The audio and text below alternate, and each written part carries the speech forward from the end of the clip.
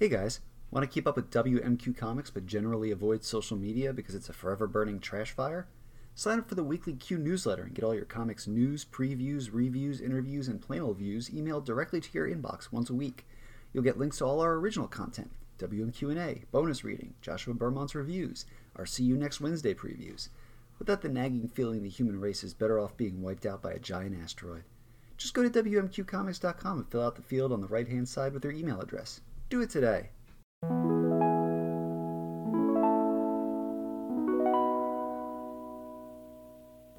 Three is a magic number. Yes, it is. It's a magic number. Somewhere in the ancient mystic trinity, you get three as a magic number.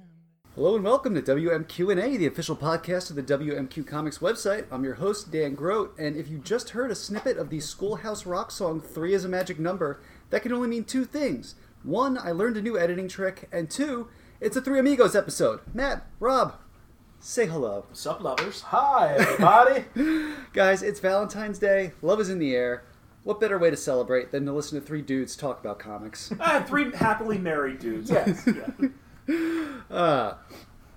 As has become practice in these Three Amigos episodes, we've each brought three of our favorite couples in comics to the mic. Rob, I believe you have requested to go first. I'm going to fire first with this one, and what you call on your fancy Twitters a hot take.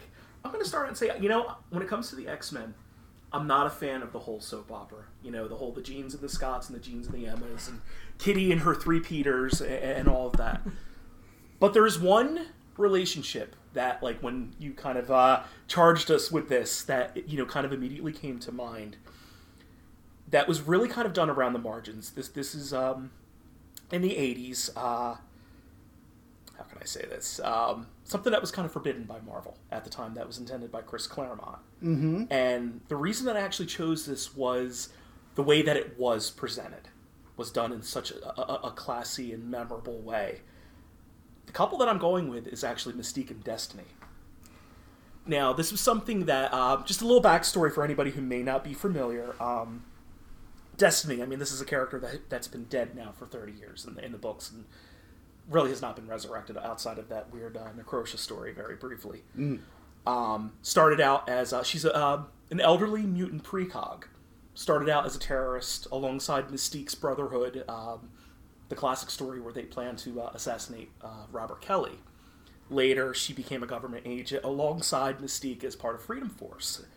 And in sort of a weird occurrence during the post-Outback era, she was killed by Legion, who was possessed by the Shadow King. Now, being a precog, she was actually able to foresee her death. To foresee actually a lot of things and the effects of her death. Now, to kind of backtrack a little bit with the history between Mystique and Destiny. When Claremont created the character, he actually did intend them to be lovers. And to even go further with that, as far back as the Days of Future Past, he had it in mind that he was going to reveal that Destiny was actually Nightcrawler's mother, that Mystique was the father. That not only can she assume the form of another gender, but can act powerful enough to actually become that. And it's such a wild concept and everything. And kind of predictably, in Jim Shooter era Marvel, they shot that down. And Claremont was still able to throw in little subtle clues that there was a little bit something more than a friendship, that they were very close. Now, the story that I decided to really single out was written by Peter David, and I know where you're going with this. It stands is one of my very favorite things that he's ever written, next to the classic Shrunken Hulk issue with the Abomination, where they knowingly rip off Real Genius, that and the Great Scotty origin story that was the Star Trek annual that he did, the 1991 X Factor, I think it was X Factor Annual 6. Mm-hmm. This was back in the day when you would do the annuals, and it would be like a 3 or 4 part thing, and a big story. This was Kings of Pain, right? This was yes, Kings of Pain. Now, back in the day, what they would do is there would also be 2 or 3 backup stories that were just little vignettes, maybe just a little character piece, a little something odd, a spotlight on a character that we don't really get to see much. Now, this was about a year after Destiny died in the book. And the story sets out, first, it's called Tribute the Third. And Peter David basically had done a series of tributes to characters that had passed. I don't remember the other ones. I do know there was one with Rain and Doug. That's the second. Yeah. The first is a Jean Grey after it's an X Factor annual. It's after she's come back from the dead and she's visiting her own grave, the grave that the Phoenix body was buried in, mm-hmm. and she meets a woman who's a Holocaust survivor. Oh, wow. And it becomes about this sort of celebrating life in spite of the death and horror that can happen. Oh, wow. It's good, but without giving you the third is also my favorite. The third is the best, yeah. by far. And again, one of my favorite things ever written by Peter David. But the story is Destiny has set very specific instructions after her death and given them the Mystique. And one of them takes the form of Mystique is on a cruise ship. And it's kind of following up, they had previously done a vacation on a cruise ship where, Raven is very sour about everything. Just very, very joyless, very edgy and everything. And, the cool thing about Destiny is, she just kind of knowingly takes it and just tries to, lighten her up and play little jokes on her. Just, say little things to, try to lighten her mood and everything. And it just never works. And Destiny just keeps cracking at it. And it's actually something that you see, sort of a preface to this story was actually in Marvel Fanfare 40. There was a backup story that Claremont had done where Mystique meets Storm in a club to basically talk about, Rogue being part of the X-Men and things like that. And there's a brief scene where Destiny meets up there and Mystique actually assumes the form of a middle-aged man and they do a slow dance at the end, which, I thought was really cool. But back to, and I apologize for my rambling. I've been up since about 2 a.m, so I'm going to try to be on track here. But anyway, back to the cruise ship. And I'm going to keep trying to throw him off. Yeah. So Mystique is carrying around Irene's cremated remains in an urn, reading all of these instructions, and, the first cryptic one that she opens up, there's a ring in there, and it's the second verse from Obla Di Obla Da. She's like, okay, the Beatles, how appropriate. And it's also the flashback when they were previously on that ship. There's a really awful lounge act that's playing Obla Di Obla Da. Now, the way that the story is framed is she's going through all these emotions now that Irene is dead. And she's just as bitter, if not even more than she was before. Bitter that she's gone, but also bitter that the way that she haunts her.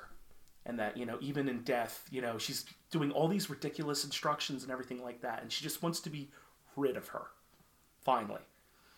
And the final instruction is that her ashes are to be set out to sea at precisely 10 a.m. or 10 p.m. at a specific point.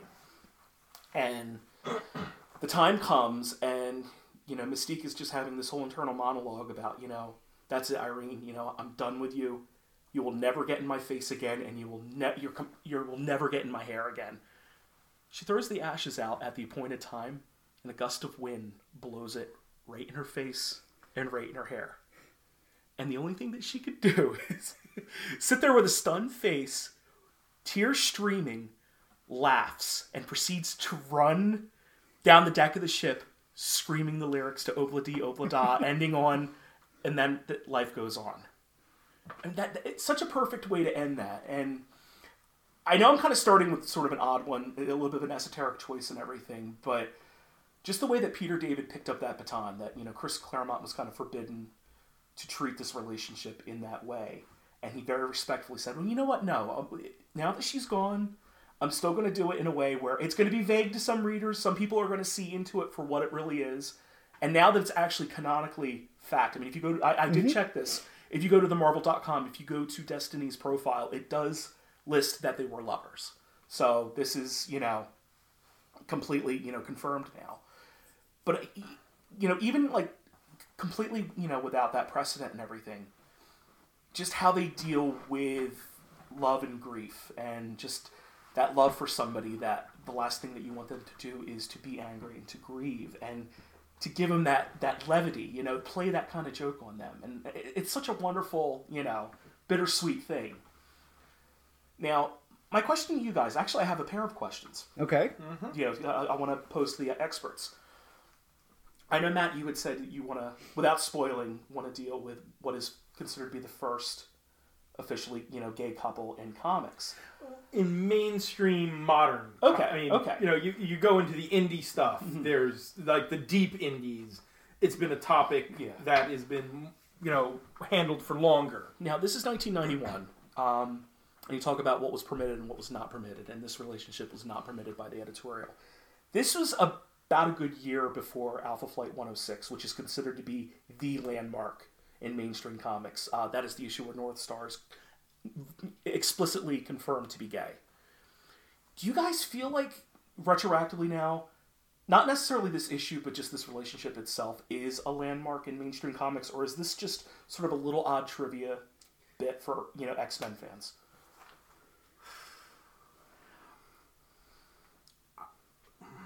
It's tough. Yeah, I mean, without giving too much spoilers for future episodes of the podcast, in an episode we just recorded that will be airing the week after this episode airs, I literally pitched a... I was going to segue into this, actually. Yeah. So go ahead and spoil away. We interviewed Sean McGuire, who's writing the upcoming Nightcrawler miniseries and who wrote the Mystique one-shot during X-Men Black. And we asked her about, you know, writing other members of that clan. And I specifically talked about my desire to see a Mystique and Destiny miniseries. Nice. Specifically a Victorian set. She is Irene Adler of the Sherlock Holmes stories, and her and Mystique are basically jerking around Sherlock Holmes for 4 issues. I love that. I think that would be a phenomenal concept. I love Mystique and Destiny as a couple. Be very timely, very well received now, I think, in today's audience. Oh yeah, especially, I mean, and there are other hints of it. There's X-Men True Friends, which is a Claremont Leonardi 3-issue Rachel and Kitty series. And there they run into Logan, because they get sent back in time to World War II. And he's working with 2 agents, one named Irene and a man named Raven. Ah. And it was clearly a hint to what you were saying, Rob, about the conception of Nightcrawler in Claremont's original ideas. I mean, I would love for this to be something that is explored more, because I think queerness and the X-Men is something that has been becoming more a part of that concept in recent years, and they are sort of the first queer couple in the X-books. And especially with it, I would like to, using the word queer in this case is specifically because they're not necessarily a quote-unquote gay or homosexual couple. There's a fluidity to their relationship where Raven's gender doesn't matter to Destiny. Yeah. And that there's something that could really, really interesting that could be explored there. It is hard because, you know, obviously queer themes in X-Men have become more pronounced, which is a fantastic thing. But I think where, and God knows there are other people out there who can explain this better than this pasty white dude sitting in front of the microphone. But, you know, the fact that so many of these relationships were not textual for decades. You know what I mean? Like, if you're, if you're a queer person, you want to see it explicit on the page. The ground had to be broken somewhere. Yeah. You know, I mean, obviously, you know, Claremont has come out and said, you know, retroactively, you know, Mystique and Destiny were a thing. You know, I intended Kitty to be, you know, queer. Maybe with Ileana, maybe with Rachel, who knows? But, you know, I think that's why we get into a little bit of a gray area, because, you know, obviously, yeah, it's amazing that in 1991, you know, these 2 women had this relationship, but less so that it had to be kind of danced around and subtly skirted around the margins, subtly, poignantly hinted at. That said, as annual backups go, that's that's a good one, and a lot better than Wolverine recounting for the 10th time to Jubilee why the world hates and fears them. And I'll tell you the tragedy of it, actually, and I'm going to go on. Just a quick little... I always have to diverge here. Just a quick little rant about, my love for physical media and everything like this. I had to dig through the long boxes to read this story. I have the official digital file of X Factor Annual 6, and it's not on there. Only the Kings of Pain story. It's not included with the reprint. I don't know if the Essentials includes the annuals. It does. Is that... Yeah, because that's how I read it. That is included on there. But as far as like a color reprint or, an actual legal, like CBR file, it doesn't exist unless, in the dollar bin or in the Essentials. And that's it. And that's a shame.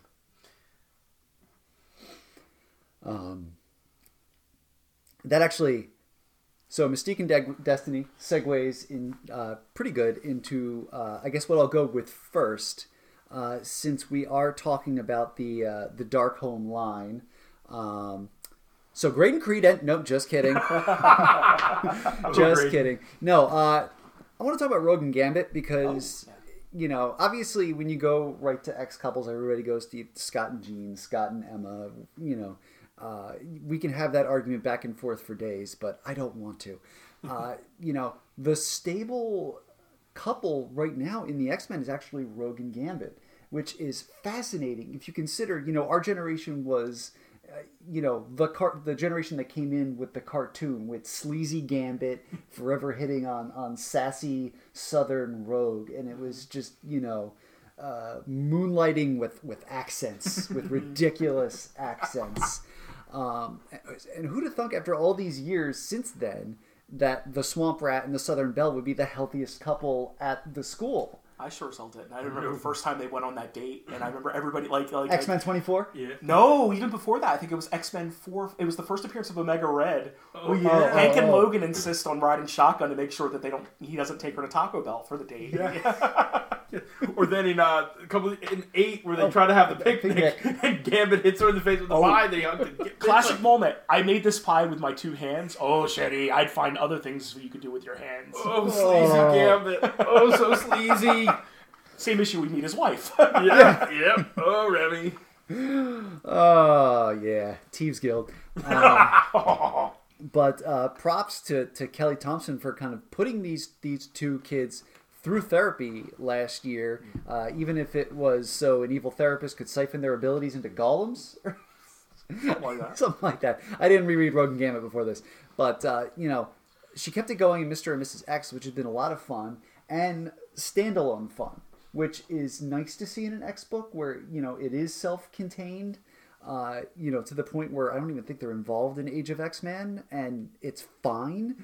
Some great retro callback fun. I mean, everything from the Technet to some of the more obscure members of like the Shi'ar, Imperial Guard, and Starjammers. Yeah. You Cerise. The love for classic Excalibur and the modern X line is like crazy. Oh yeah. Like Kylan is back now. Well, he's one of the X-Men now, along with Megan. Yeah. He's part of the assembled group and Uncanny. Yeah.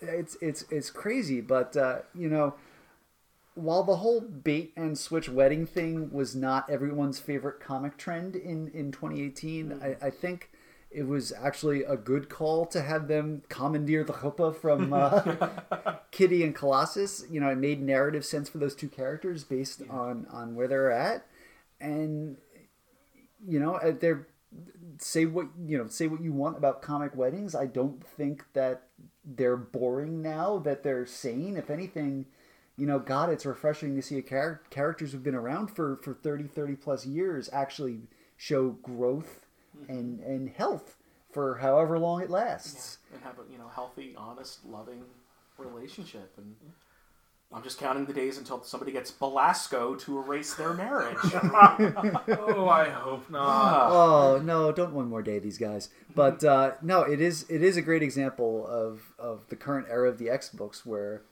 the creators came from the fandom and they have the same love for these characters that we do. And it's not that they don't ever want to imperil them as a result of that, but they're just finding new ways to explore them. So yeah, that's my number 1. Okay. So for my number 1, We, as a group, are of an age where we are children of the late 80s, early to mid 90s, and moving forward. How do you do, fellow kids? And so there are certain versions of certain characters that are my version of that character.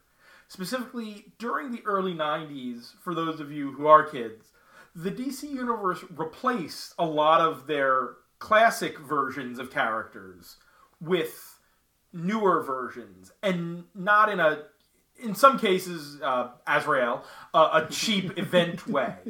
Which, I mean, and I will rephrase that. Azrael was not a cheap event, it was making a point. But in a lot of cases, it was trying to get a new version of a character who would last. And the three main examples of that have all been replaced by their Silver Age versions now as the primary versions of those characters. But for me, the Flash will always be Wally West. And one of my favorite comic book couples is Wally West and his wife, Linda Park. Wally started out as the Flash in the mid-'80s as the Alex P. Keaton of superheroes. He was a Republican. He was from the Midwest, so was conservative. And that was something that kind of came out of the Marv Wolfman Teen Titans and was played with as him as this sort of yuppie superhero. Excuse me. And he dated models and was kind of this casual, happy-go-lucky kind of guy. And then in the early 90s, Mark Waid took over writing The Flash. And Linda Park, who had not necessarily been a love interest, but was a supporting character under William Eisner Loeb's run, she and Wally started to date. And they fell in love. And yes, Linda is a reporter.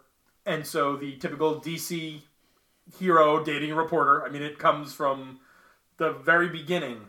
But Linda knew Wally's secret identity from day one. So there was never any of that weird, well, how does this reporter not realize that she's dating a superhero? Yeah, she knew going in, because Wally's identity was public at the time.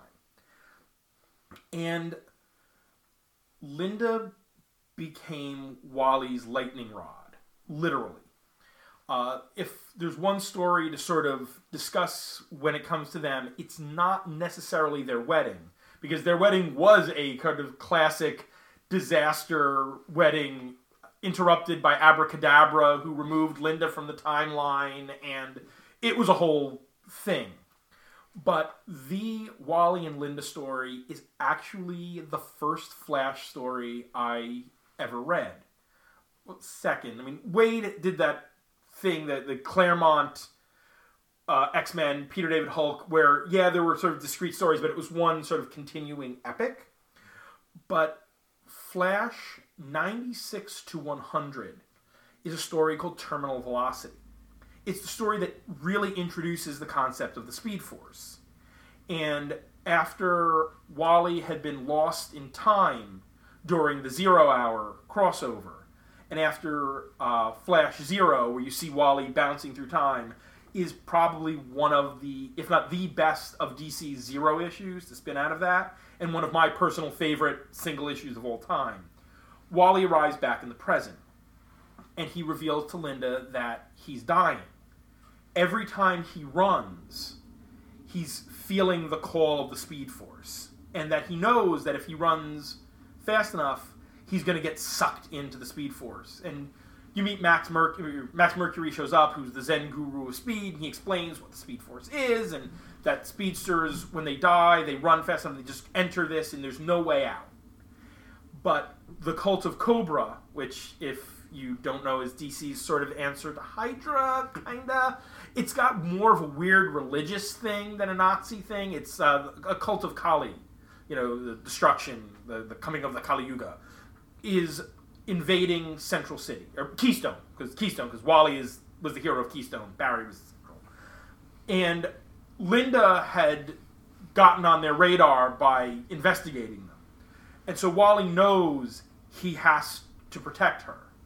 And eventually, at one point, he runs The Cobras are shooting at Linda, and he runs and he saves her, but he disappears into the Speed Force.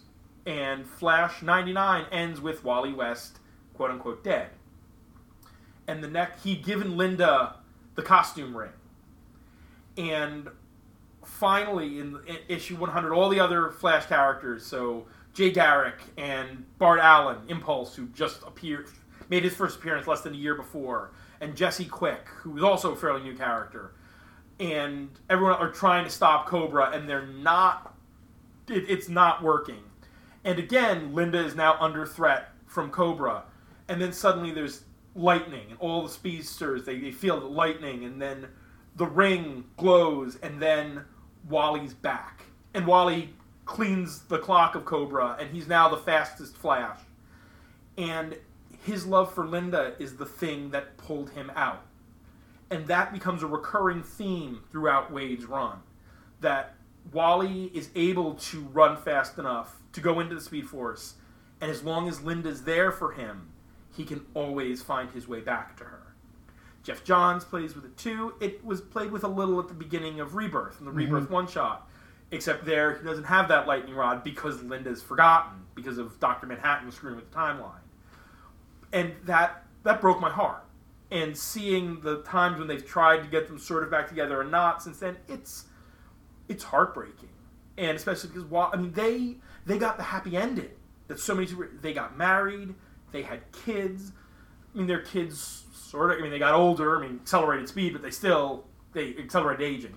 But they were still together. And now with Heroes in Crisis, we've gotten little hints that Wally might get his family back, and I'm hoping. I can't. I haven't been reading Flash, so it's hard for me to tell without that extra context. I have been reading Heroes in Crisis. It feels very much like again, from someone who doesn't have the context, like a Wanda and those kids type of situation. I'm a little worried it's going to go that way. I'm worried that we're going to get a happy ending, and then it's going to be pulled out from under us. As much as I want Wally alive, I would actually almost be happy with Wally and Linda and the kids going to the Speed Force together and are just together in permanent speed nirvana. Their relationship was a cornerstone of the DC Universe in a period when I loved the DC Universe. And to this day, there are two phrases that come out of that era. The I am Wally West and I'm the Flash, the fastest man alive, that Wade began every issue with. And Wally telling Linda that she is his lightning rod and he'll always come home to her are the core concepts of that run. And it's one of the best, I will say it's the best run of the Flash of all time. And is a run that I deeply love, and so I love the couple that comes with it. All right, well, let's sneak around back to Rob. Okay, well, if I went outside the box in the last one, I'm about to speed past it about 60 miles an hour. And I want to put out a little actual disclaimer before I do this one that I don't necessarily endorse this relationship. There is a level of toxicity, and I'm only really throwing it out because from a psychological level, it's fascinating as hell. And it's Wilson Fisk and Vanessa Fisk. From everything that we know about Wilson Fisk, this is somebody who very clearly has, a stunted emotional growth. This is somebody, he's very much a raging child. He's something to absolutely be feared. He believes that, he's this cunning, shrewd, intimidating force when it's people that fear that childish rage that comes on. That's definitely the D'Onofrio aesthetic. Yes, that's something that the show brilliantly picked up. And it was something that, Stan Lee, back in the old Stan Lee and Romita era, they really explicitly picked up on. The very first mention, I did my homework here, it was Amazing Spider-Man 69. Nice. Where one of his little underlings specifically say, Kingpin ain't scared of nobody except his missus. And he totally loses his shit, and he nearly rips this man to shreds with his bare hands. You do not mention my wife. You don't go there. And then in the following issue, we kind of see her kind of off, she's in a car, that she's, saving the Kingpin at the last minute, get in, my dear. Mm-hmm. we don't really actually get to see her for a while. And actually, to bring back up Marv Wolfman and his brief and I think pretty underrated run on Amazing Spider-Man. Later on, the classic issue where we do see Vanessa, and she gives him that ultimatum. It reveals that his presence as a crime figure and everything doesn't sit right with her. And for us to say together, I'm giving you a 24-hour ultimatum to get out of crime. And of course, he bends to it. But as his last act, he wants to kill Spider-Man. And this whole issue is basically him fighting mano a mano in these last hours with Spider-Man. And, it's all throughout, his complex. And there's this, giant grandfather clock that is just about to chime midnight. And right when it chimes, he's about to, deliver the killing blow. And Vanessa just comes out of nowhere and walks in and says, no, that's it. You're done. And, Fisk, who, nobody can stand up to him. He's such, that primal, figure of rage and infantile rage. His exact quote, "Where other men tremble at my power, I tremble with my love for you." And he lets Spider-Man go. And he quits crime. And this is actually where they go away for a while, which is picked up brilliantly in Frank Miller's run. And that's the cool thing, that there is such a continuity of character and this whole development with him and his wife, that started out with Stan Lee, that Marv Wolfman brilliantly picked up, and then Frank Miller goes even further with it, with the assassination attempt, where she's believed to be dead. And it turns out, she's under rubble, she is alive, slightly catatonic, amnesiac, and she ends up in the New York Underground. And she ends up with this community very similar to the Morlocks, this almost, subterranean mutant community, and Daredevil saves her. And totally, it disarms the Kingpin again, the fact that he realizes that she's alive. And this leads into what I think is Frank Miller's real masterpiece with his Daredevil run, and something you're not going to hear a lot of people talk about, was the Love and War graphic novel, which tells, it's two concurrent stories, but the basis of it is that Vanessa is catatonic, and Fisk is absolutely desperate to bring her back. And you just, much of it is just these anguished internal monologues about he just wants to hear her speak again. He will do anything for this. And he ends up kidnapping a doctor in order, to do the impossible, to bring her back. And this doctor works closely, basically under the threat, the doctor's wife is kidnapped by Fisk, and, I have your wife, now you go fix mine, and treats him like, just another one of his underlings. The doctor actually gets some kind of breakthrough with Vanessa, where she's able to communicate through these child's blocks with the letters. That's nodding because he knows exactly where this is leading. And Fisk is watching it, and he's growing more optimistic that maybe his Vanessa will come back to him. And as the book is, nearly ending, she's streaming together letters into something that she's trying to communicate. And it's finally revealed in a panel. XKAYP, escape. And it destroys him in a way that we've never actually seen it. He's defeated by Daredevil. He's defeated by Spider-Man numerous times. But this is a true emotional defeat. This is absolute heartbreak. And I think it's kind of interesting that Miller never really alludes to the fact, this is somebody who was completely amnesiac and catatonic. Is this really Vanessa who's calling for escape? Is this some new persona? Or, that's kind of the real tragedy of it, that we really don't know. And that's how the story ends, and I think that's how it was supposed to end. Now, I know Christopher Priest brought her back later on in the 90s. To be honest, I'm kind of ignorant beyond that, what was done, but it gets weird during Bendis and Brubaker's run. Yeah. It gets for anyone who hasn't read it, I'm not going to spoil it because it does deal with some pretty central stuff. And I believe it's mostly, if not all, in Brubaker's run. Mm-hmm. because the climax of her sort of final confrontation with everything she had been through is during Brubaker's run. I'm never quite sure how I feel about it personally. So, are they dealing with the trauma of this of her time with Wilson, or this assassination attempt? And this is dealing with her sort of coming around, because if you in Bendis's run, at the beginning of Bendis's run, or towards the beginning, the Kingpin is nearly murdered, and without giving too much away later, Vanessa, in a similar way to, you kind of get the vibe from her in the first season of Daredevil, where she's more of an equal partner.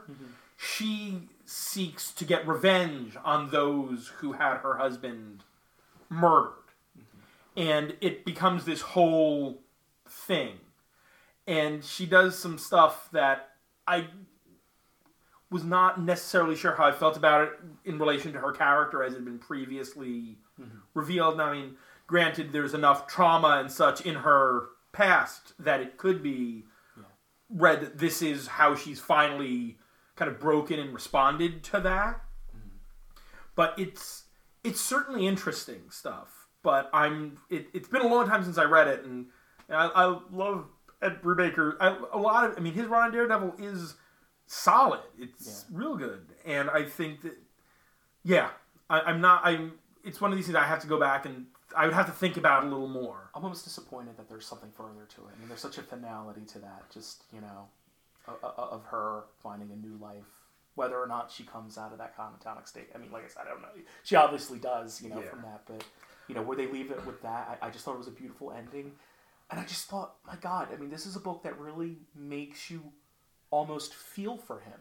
I mean, this is one of the most loathsome characters in the Marvel Universe, but yet there is that semblance of relatable humanity in him and pathos, and the fact that maybe he necessarily can't help the way he is. I mean, the circumstances of his life kind of built him into being that monster, but yet there is a core to him. I mean, somebody who's, a lot better read to me can maybe say there's something Oedipal about it, or that he sees her as a mother figure that he seeks some kind of validity from, and that's why he's so subservient to her.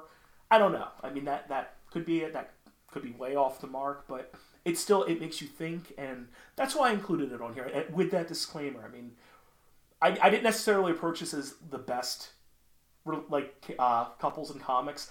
I approached it as what the most interesting to me were. Basically, how comics, can deal with romance and love and things like that in a very unique way. And so, I honestly think Love and War is something that we might see come up a little more, because the Kingpin design in Spider-Man Into the Spider-Verse is Sienkiewicz's design. That is, that's the hulking, almost hunchback head forced forward. Where the head comes out of the void of his body. Yes, that is Sienkiewicz's design. Oh, no, even more than that. The whole impetus, I forgot about that, the whole impetus of the story about tapping into another alternate universe comes, I don't want to spoil for anybody out there, but Vanessa is doesn't really appear much in the movie, but is central to the story of it. Yeah. And as one of those weird little things that the first time I encountered Vanessa Fisk was in one of the 90s Marvel DC crossovers. She is central to Spider-Man, Batman, Spider-Man is the DC one, the one with Carnage and the Joker. The Marvel one, Spider-Man, Batman, is a Kingpin Ra's al Ghul story. And it has to, the part of the core of it has to do with Vanessa and the Lazarus Pit. So that was the first time I ever saw that character. It's a really interesting choice. Brilliant. That's a brilliant turn right there. I think it was Dixon and Nolan. I mean, I know it was Graham Nolan on art. I'm pretty sure it was Chuck Dixon. Because it was weird, or maybe I've got notes. I have no words. This is Batman, Spider-Man, because this is the DC one. Okay. Spider-Man, Batman was DeMatteis and Bagley with Joker and Carnage. That makes more sense. Well, if you got Chuck Dixon and Graham Nolan, that's going to be the DC published one. Okay. Speaking of DC, For my second one here, I am going to go with Mr. Miracle and Big Barda. Oh, yes. Before Clark and Lois, before Peter and Mary Jane, but a few years after Reed and Sue Richards, there was Mr. Miracle and Big Barda, or those characters got married. Obviously, the other ones existed beforehand. But, I've been on a pretty big Fourth World kick since Tom King and Mitch Gerard's Mr. Miracle series started, almost 2 years ago now. And I can see why people love this couple, especially because it's Jack Kirby playing with gender power dynamics. It's short, skinny, scot-free, and the only woman he couldn't escape even if he wanted to. This beautiful woman with this bodybuilder's body. Jack Kirby's tribute to his wife Rosalind, whom what a just beautiful way to pay tribute, saying this is the big strong woman in my life, and she's gonna she will kick your ass. Their power dynamic is amazing, and I love the way that they dealt with each other in the recent Mr. Miracle series, especially I think it's issue 10, where Scott is debating giving up Baby Jacob to Darkseid to cancel the latest Apocalypse New Genesis war, and Barda's like, she's had enough. She stood by his side when he committed suicide. She had this or tried to commit suicide. When she had this baby for him, and now she's like demanding he be strong. It's just another one of those moments of like, stand. And meanwhile he's getting advice from the guy at Party City about whether he should do this terrible thing. And God, that was such a good series. So they're probably not the DC couple that most people go to off the top, just because you live in the same universe as Clark and Lois. Maybe now though, after the King series, more people would. Yeah.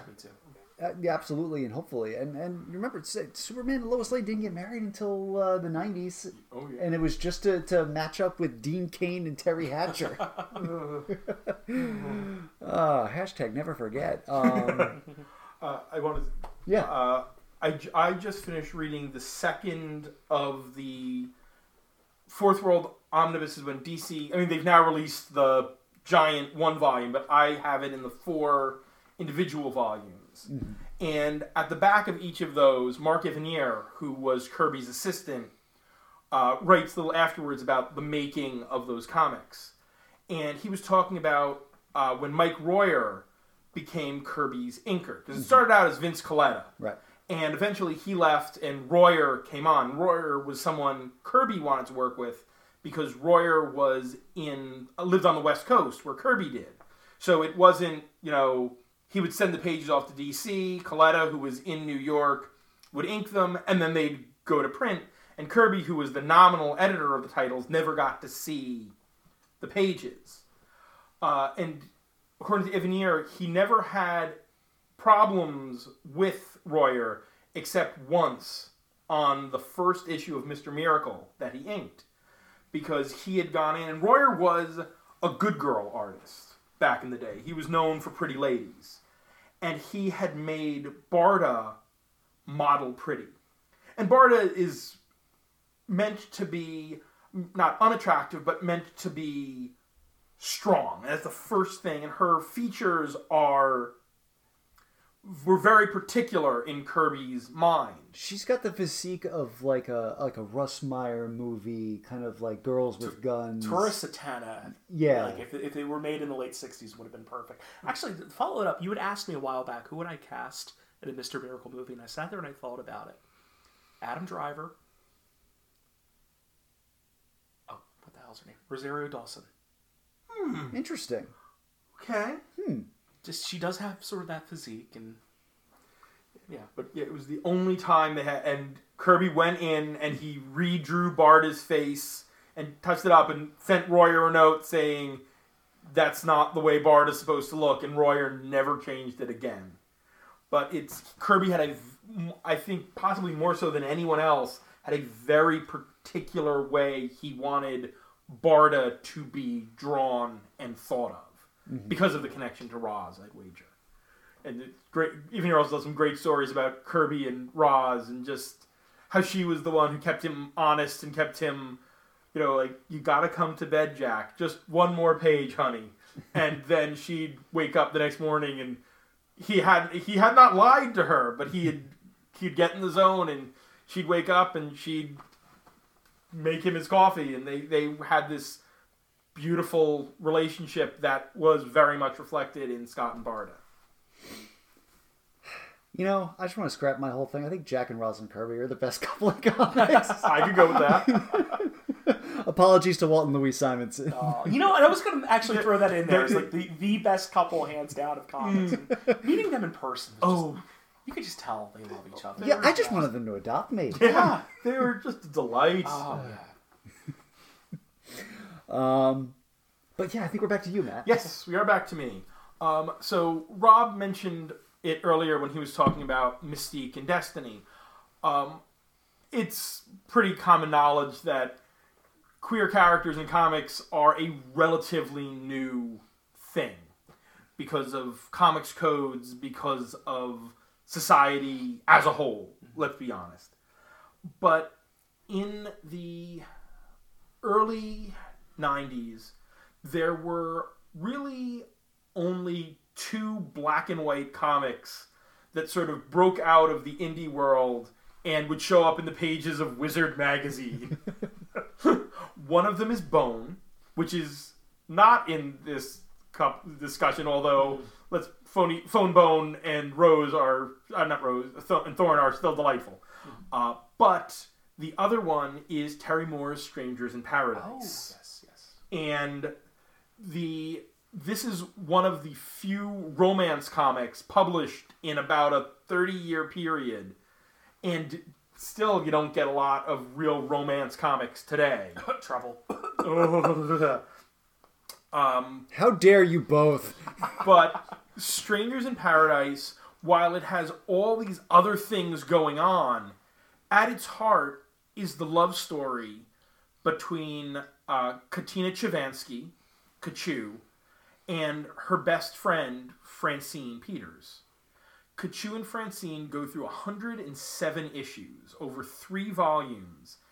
They are friends, they aren't friends, they're in love, they're not in love. There are other extenuating circumstances as Kachu's past as a criminal call girl, part of a network of mob call girls, comes back as Francine gets married, as a triangle, the other part of the triangle at the core of the story, David Kin, becomes involved in the whole thing. But the core of that series is Kachu has loved Francine since they were teenagers. And Francine having to come to terms with herself enough to embrace a true and unfailing love. And again, they have a happy ending. Strangers in Paradise ends with the 2 of them and children from other relationships that they've had that are now, they are a blended family with the 2 of them loving each other and their 2 daughters. It's beautiful, and it was a landmark thing because there weren't. I mean, Strangers was not a mainstream comic. It wasn't. I mean, it came out briefly from Image for about maybe a year before it went back to being independently published by Terry Moore's Abstract Studios.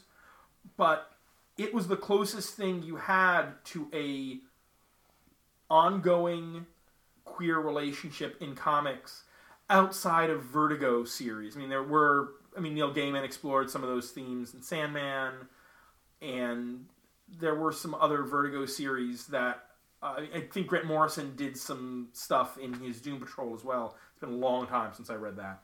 But Strangers is also, it's a story about relationships. It's about loving each other and loving yourself. and it's a great series. I'm curious to see this Wednesday, the final issue of the 25th anniversary 10-issue miniseries comes out. And what's interesting is Francine and Kachu have not shared a page in those first 9 issues. It's all been Kachu on a quest to, again, prevent some of her past from coming back and biting her family because of what had happened. Mm-hmm. And it's been this weird sort of fun, if you like Terry Moore's work, because it ties all of the creator-owned work he's done, Strangers, Rocket Girl, Rachel Rising, and Echo, into one cohesive universe. And there have always been hints of that. But it really kind of is like, okay, these are all in one world. And Kachu has run into characters from all these series. And the last issue ends on a pretty down note. And I'm hoping that the last issue we get Francine and Kachu and their kids together, and we get a cherry on top. Mm-hmm. But one way or the other, there's always that final issue of Strangers where it's that, closing, they literally, you see them all in a room together and they close the door and it fades to black, but they had that happy moment.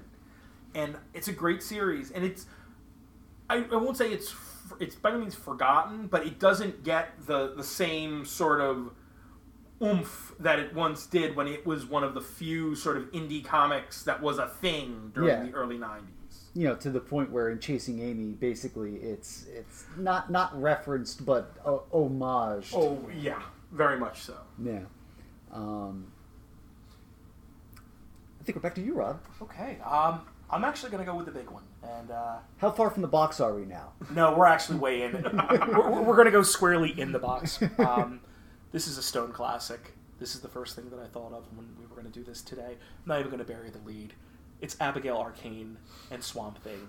And I get to talk about what is probably my favorite single issue of a comic ever. It's Rites of Spring, Swamp Thing 34. I mean, the classic Alan Moore with Steve Pizzette and John Totalbin. I mean, talk about, themes of, it's the renewal of life and love. I mean, the very idea of spring itself, of love blossoming and this renewal. And we're coming off of, if you're familiar with the story, Abigail's marriage to Matt Cable has basically fallen apart at this point. He's comatose. They'd become estranged anyway. And over the previous year, it had built, this burgeoning friendship between her and Alec, that with a hint of a little bit something more. And just like something, you have that one spring day where everything just kind of blossoms immediately. She just basically comes out with it and declares, like on the second or third page, that she loves him. And it's reciprocated by Alec. And there's kind of this immediate, discussion of, so where do we go from now? I mean, right down to something as simple as kissing. And he kind of cautions against it, but she does it anyway. And there's this wonderful little moment, little cute moment where she says, oh, it tastes like lime. Just without the bite. But then he counters, love requires something more than the taste of lime. And, of course, he's talking about sex. And they have there's a page where they have a very kind of candid discussion on, okay, we're in love. You're a plant, I'm a person. I mean, how do we actually consummate this thing? And Swamp Thing actually has an idea, and he actually produces a tuber from his body, like a piece of fruit, and invites her to eat it. Which, at first she's a little apprehensive, like, is this going to make me sick? I don't know. I'm going to actually eat a part of you, which you could probably go into some kind of subtext about that, but she does. And she comments on, how good it is. Oh, it tastes like cardamom. And then she begins to hallucinate.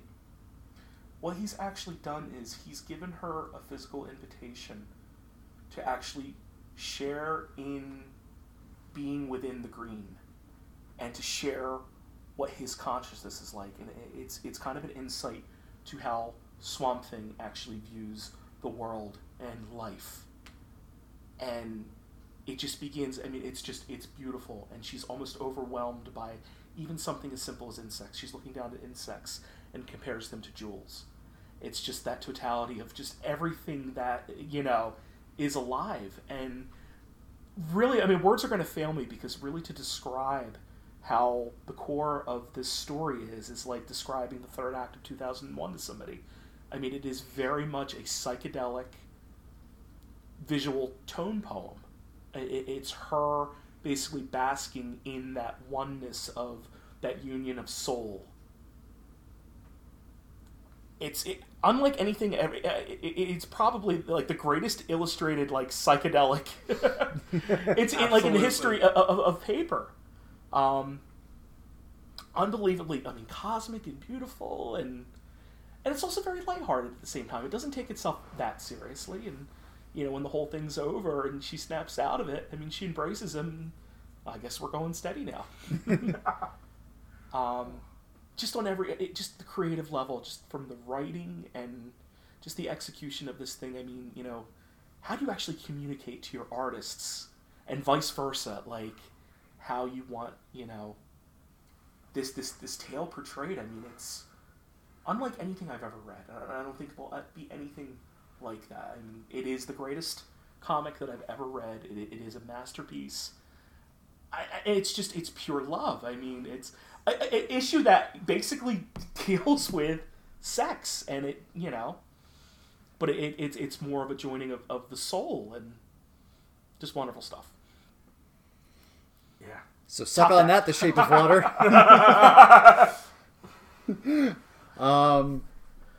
I cannot top that for my third, but I will do my best to try. So for my third, I went away from the big two, but probably still a pretty obvious choice. Marco and Alana from Saga. Oh, yes. I do need to confess, you know, I still have to read the last pre-hiatus Saga trade. I sure hope nothing bad happens. But no, seriously though, I just love how much these two act like a real couple in the midst of interplanetary strife. You know, like what is more real than worrying aloud during childbirth whether you're gonna shit? That's issue 1. You know, so much of what they go through is normal couple stuff. There's domestic violence, there's drug issues, there's the temptation to stray. They separate, they get back together. Marco grows a beard for a minute. They have makeup sex. They have trouble with the in-laws. You know, it's just that in between all these moments, there are big ugly space monsters with big ugly space genitals. One of whom self-fillates. You know, and douchebag princes with TVs for heads. So many bounty hunters. So many bounty hunters. And Gus. Oh, and Friendo. And Friendo. That's right. Yeah, I mean, it's Brian K. Vaughan, so of course it's fucking fantastic, and Fiona Staples makes everything beautiful, right down to the wrinkly alien space grows. That book gets away with some stuff. But that's my third. So, while you're going with a couple that's really grounded in reality, I'm going with a couple that is this sort of idealized couple. For me, my favorite couple in comics, bar none, are Ralph and Sue Dibny. Oh. The elongated man and his wife. He's not a superhero. I was going to try to come up with some sort of clever alter ego, and it's not there. The shortened woman. Yeah. Yeah. For those of you who just know Ralph from the Flash TV series. Wait, hold on. Was that a really cruel identity crisis joke I just made? Because that was not my intention. Oh, God. I hadn't even thought about that. Okay, and let's just go. Let's move past this. Moving on. That didn't quickly. happen. Yeah.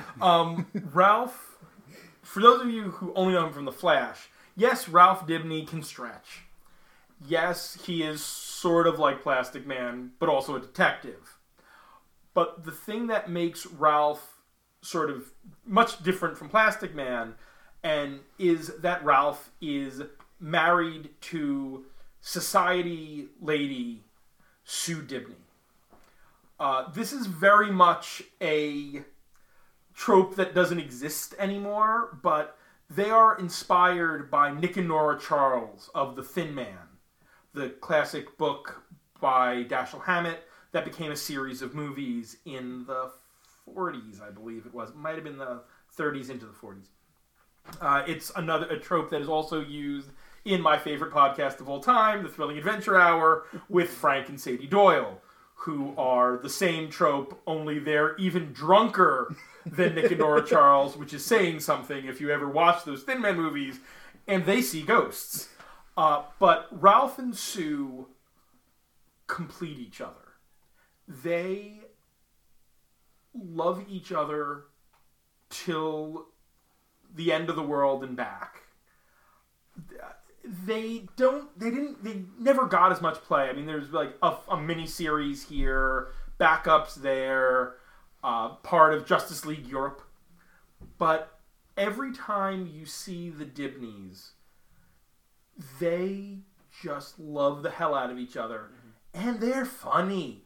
They have this quick back and forth rapport, which is the trademark of that Thin Man relationship. That it's got that Aaron Sorkin, Joss Whedon, a little too clever to people to actually talk this way, but they just are perfect together. I really first encountered them in James Robinson's Starman, where Ralph and Sue became supporting characters towards the back 20 or so of that series, right before the final big mega arc started. But then I went back and I found, the backups in Detective Comics and Justice League Europe and A Showcase Presents, which was all the old Elongated Man stories, where you learn that every year Sue plans a tailor-made mystery for Ralph's birthday. And it became a running thing, and various authors did it over the years. And I think it's sort of sad that I heard last year on one podcast or another a top 5 comic book couples, and of the 3 people in that podcast, only one of them mentioned the Dibneys, and up at number 5 or 4, and said that they were a couple that really didn't become a thing until after Sue's death. And that it didn't enter the consciousness. It wasn't an important relationship until after Sue's death. And Sue's death is problematic in so many ways. But I will say that one of my favorite little things, and it's sadly something that got played with only a couple of times before the New 52 came around and wiped the slate, was that during 52, the miniseries that came out of Infinite Crisis, Ralph is one of the central figures there, dealing with the grief of losing his wife and sort of trying to find a way to bring her back, or all sorts of crazy things with him and demons and magic. And in the end, Ralph sacrifices himself to imprison the demon Neron. And at the very end of the series, some sort of crazy magical thing happens, and it pulls back, and you see Ralph and Sue are ghosts. And he's like, I smell a mystery, and they're together as supernatural detectives, as they're dead man, the dead man detectives. And they only use that, as far as I know, twice. Once in one of the DC Halloween specials, and Chuck Dixon hinted that they were working with Batman during the Batman and the Outsiders run he did shortly before Batman R.I.P. But that they were going to be sort of the secret members of the Outsiders helping Bats. And I thought that, if you can't have Ralph and Sue together as detectives in the real world, in the physical world, having them as these ghost detectives, being able to investigate these magical mysteries together, even beyond Till Death Do Us Part, doesn't stop a love as great as Ralph and Sue Dibneys. And I loved that. And I will give Gail Simone credit for having them show up together in Secret Six. And clearly she had more planned for that series, and the plug got pulled early because the last couple issues are real rushed. But she went out of her way to make sure that Ralph and Sue got back together, because that is their natural state. Their natural state are as a couple who are funnier and smarter than me and you and anybody else they talk to. I love the Dibneys. we have like another 5 minutes? What do you need, man? I want to roll into something. We actually still have reader suggestions. So. This actually rolled into something that I did want to explicitly bring up, and this is like the perfect segue, and it actually deals with what my honorable mentions were. But one thing I really wanted to stay away from was the tendency for tragic endings, because that seems like that's very much a thing in itself, that nobody can, everybody must suffer. There cannot be any happy relationships. Just really quick, the two that I really wanted to mention, Hulk and Jarella.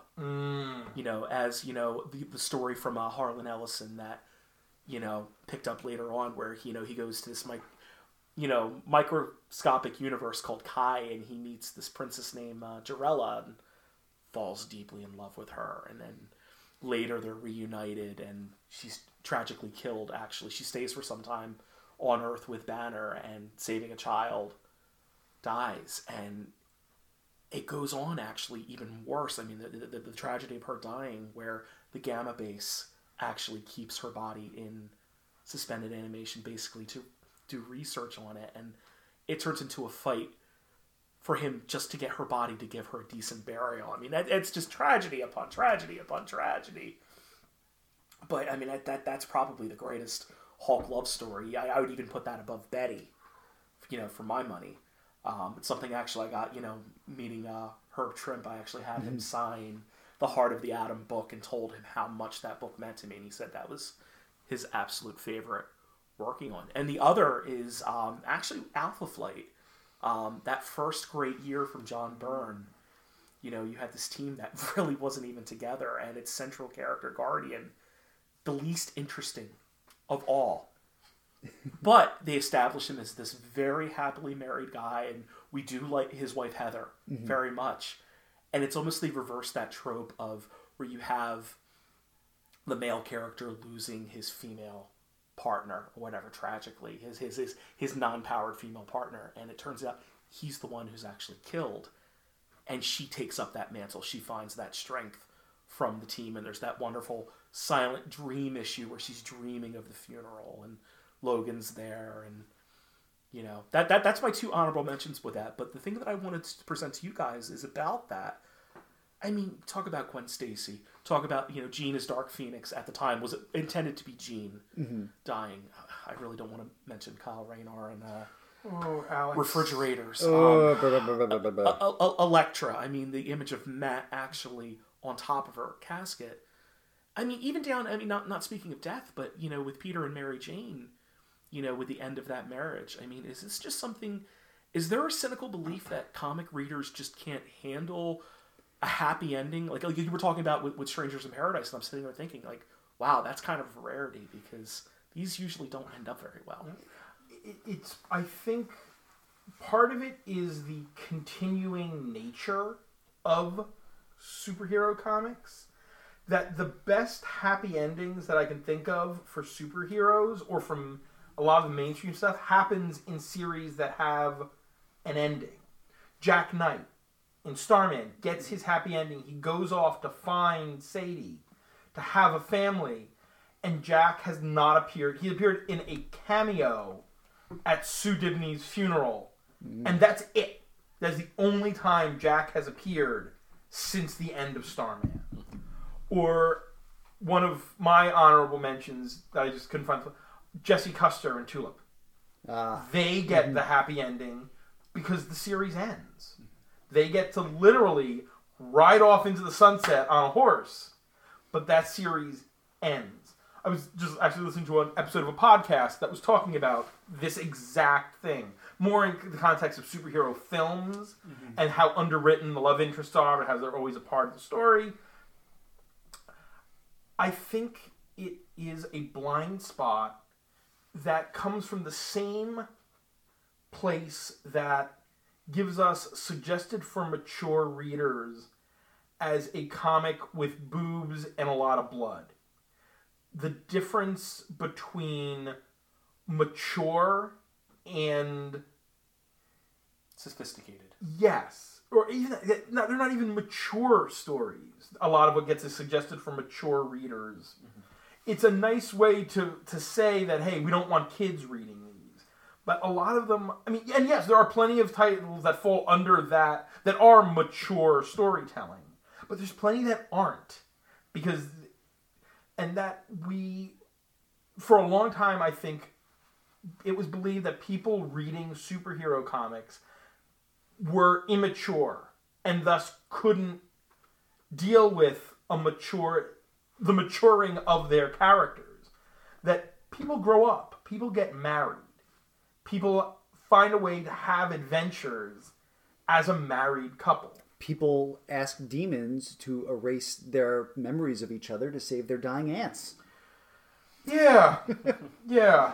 I mean, and that's the thing. That's the world outside your window. Yeah.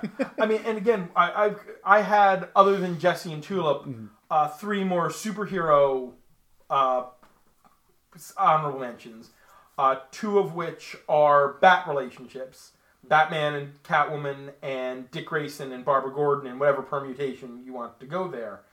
And they're never going to get the happy ending. They're always going to wind up getting split up and getting back together because that's the nature of the relationship. In a lot of ways, that's the nature of a Bat character. Suffering is sort of in the DNA there. Hell, I throw in Batwoman and Maggie Sawyer also. Oh. I loved that. Batwoman and Renee Montoya, too. The Bat characters don't get the happy ending. It's part of the thing, which is why I couldn't... As much as I love the banter you get between Bruce and Selina, and the same kind of thing you get between Dick and Babs, they're not going to get...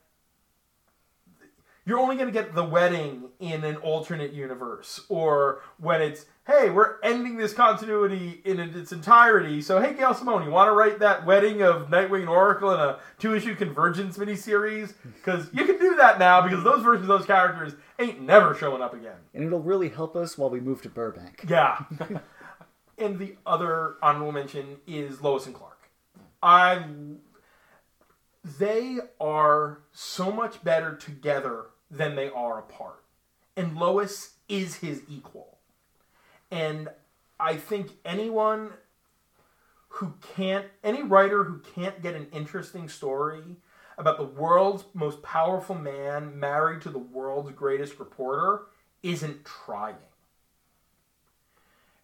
And I mean, I want to say no offense to the writers who decided that they shouldn't be married, but yeah, a little offense to the writers who wanted to make them not married. Well, was that the writers, or wasn't that Dan DiDio? That was editorial. Yeah. Or that might have come down Bob Harris, one of those guys? Or it might have come down from Warner itself, because Lois and Clark weren't married and they were launching a new movie franchise, so let's make them... But you know what? Friggin' Henry Cavill's Superman and Lois are a couple and they're engaged. And they take happy baths together. They do. Oh, like Cable and Domino. That was a cool scene, actually. It was. It was one of the better scenes in that movie.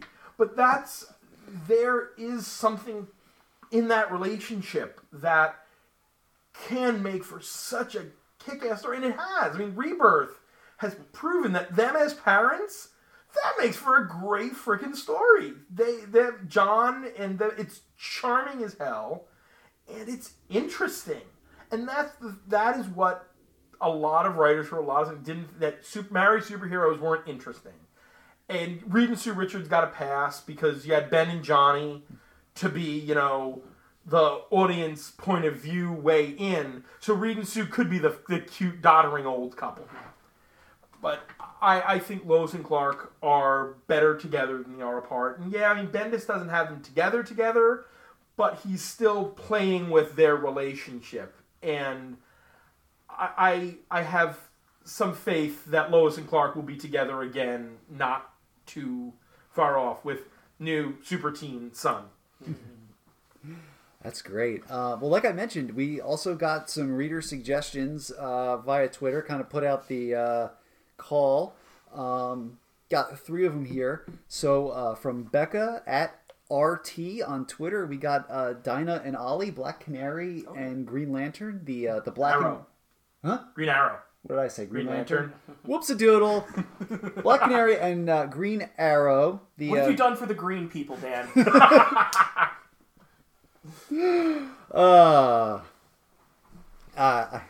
I'm an Orange Lantern. I don't know if you knew that. Mine.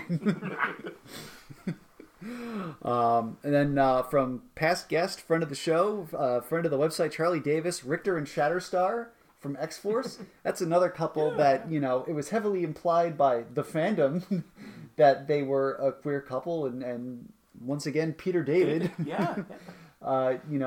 textually brought them together. Charlie's actually going to be writing a macro review of Tim Seeley and Carlos Vila and Gerardo Sandoval's Shatterstar series this week for the site, so keep an eye out for that. And Steve Morris from Shelf Dust, another past guest of the show. This is a deep pull. This is a tragic pull. This is an obscure pull. It's Rusty and Skids. Oh, wow. Yeah.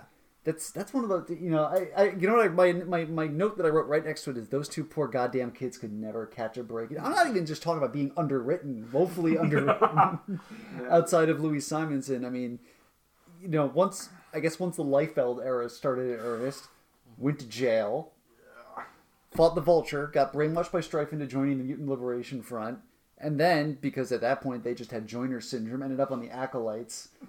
Rusty died in space on Avalon when Holocaust woke up aboard Magneto's space station. And then that's pretty much it. Yeah, I mean, I know Skids ended up being like an agent of S.H.I.E.L.D. or something. Yeah, I think it was in Brubaker's Uncanny. I remember, I think she pops up there doing that. But that's about it. Yeah. Did Rusty come back in Necrosha? Probably. Doesn't matter. Yeah. Necrosha really can just, except for bringing back Doug, Necrosha pretty much can just get ignored. And Banshee. Yeah. Well, now he's like a zombie drone? He has the apocalypse seed in him. Yeah. He was pretty great, though, in Rosenberg's astonishing run. But, I think that's the show. This has been, as always, a ton of fun. And I wish I knew how to be this loose around all our other guests. But tune in 2 months when we do our Easter episode focusing on comics' greatest all-time. I was going to say bunnies. I was going to say resurrections. As a goof. But now I'm talking out loud, and you just said it, actually. Yeah. Maybe we do one of those about resurrections. So if you believe in us hard enough, like Jesus, the three amigos will return. We're going to back on that ass with the resurrection. And eggs! That's it for this week's show. As always, you can listen to WMQ&A on Apple Podcasts, Stitcher, SoundCloud, and at WMQcomics.com, where new episodes move Monday mornings.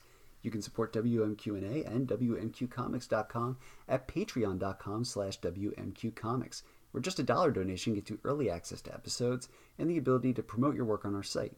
And $2 gets you a customized bonus reading column written by our own Matt Lazowitz, built around the character, creator, or theme of your choice. Big thanks to our first and foremost patron, Steve Morris from Shelf Dust and the MNT. You can follow WMQ Comics on Twitter and Facebook, and you can follow me on Twitter at Daniel P. Grote and Matt Lazowitz at MattLaz1013. Finally, check out WMQcomics.com for all your comics news, previews, reviews, interviews, and plain old views.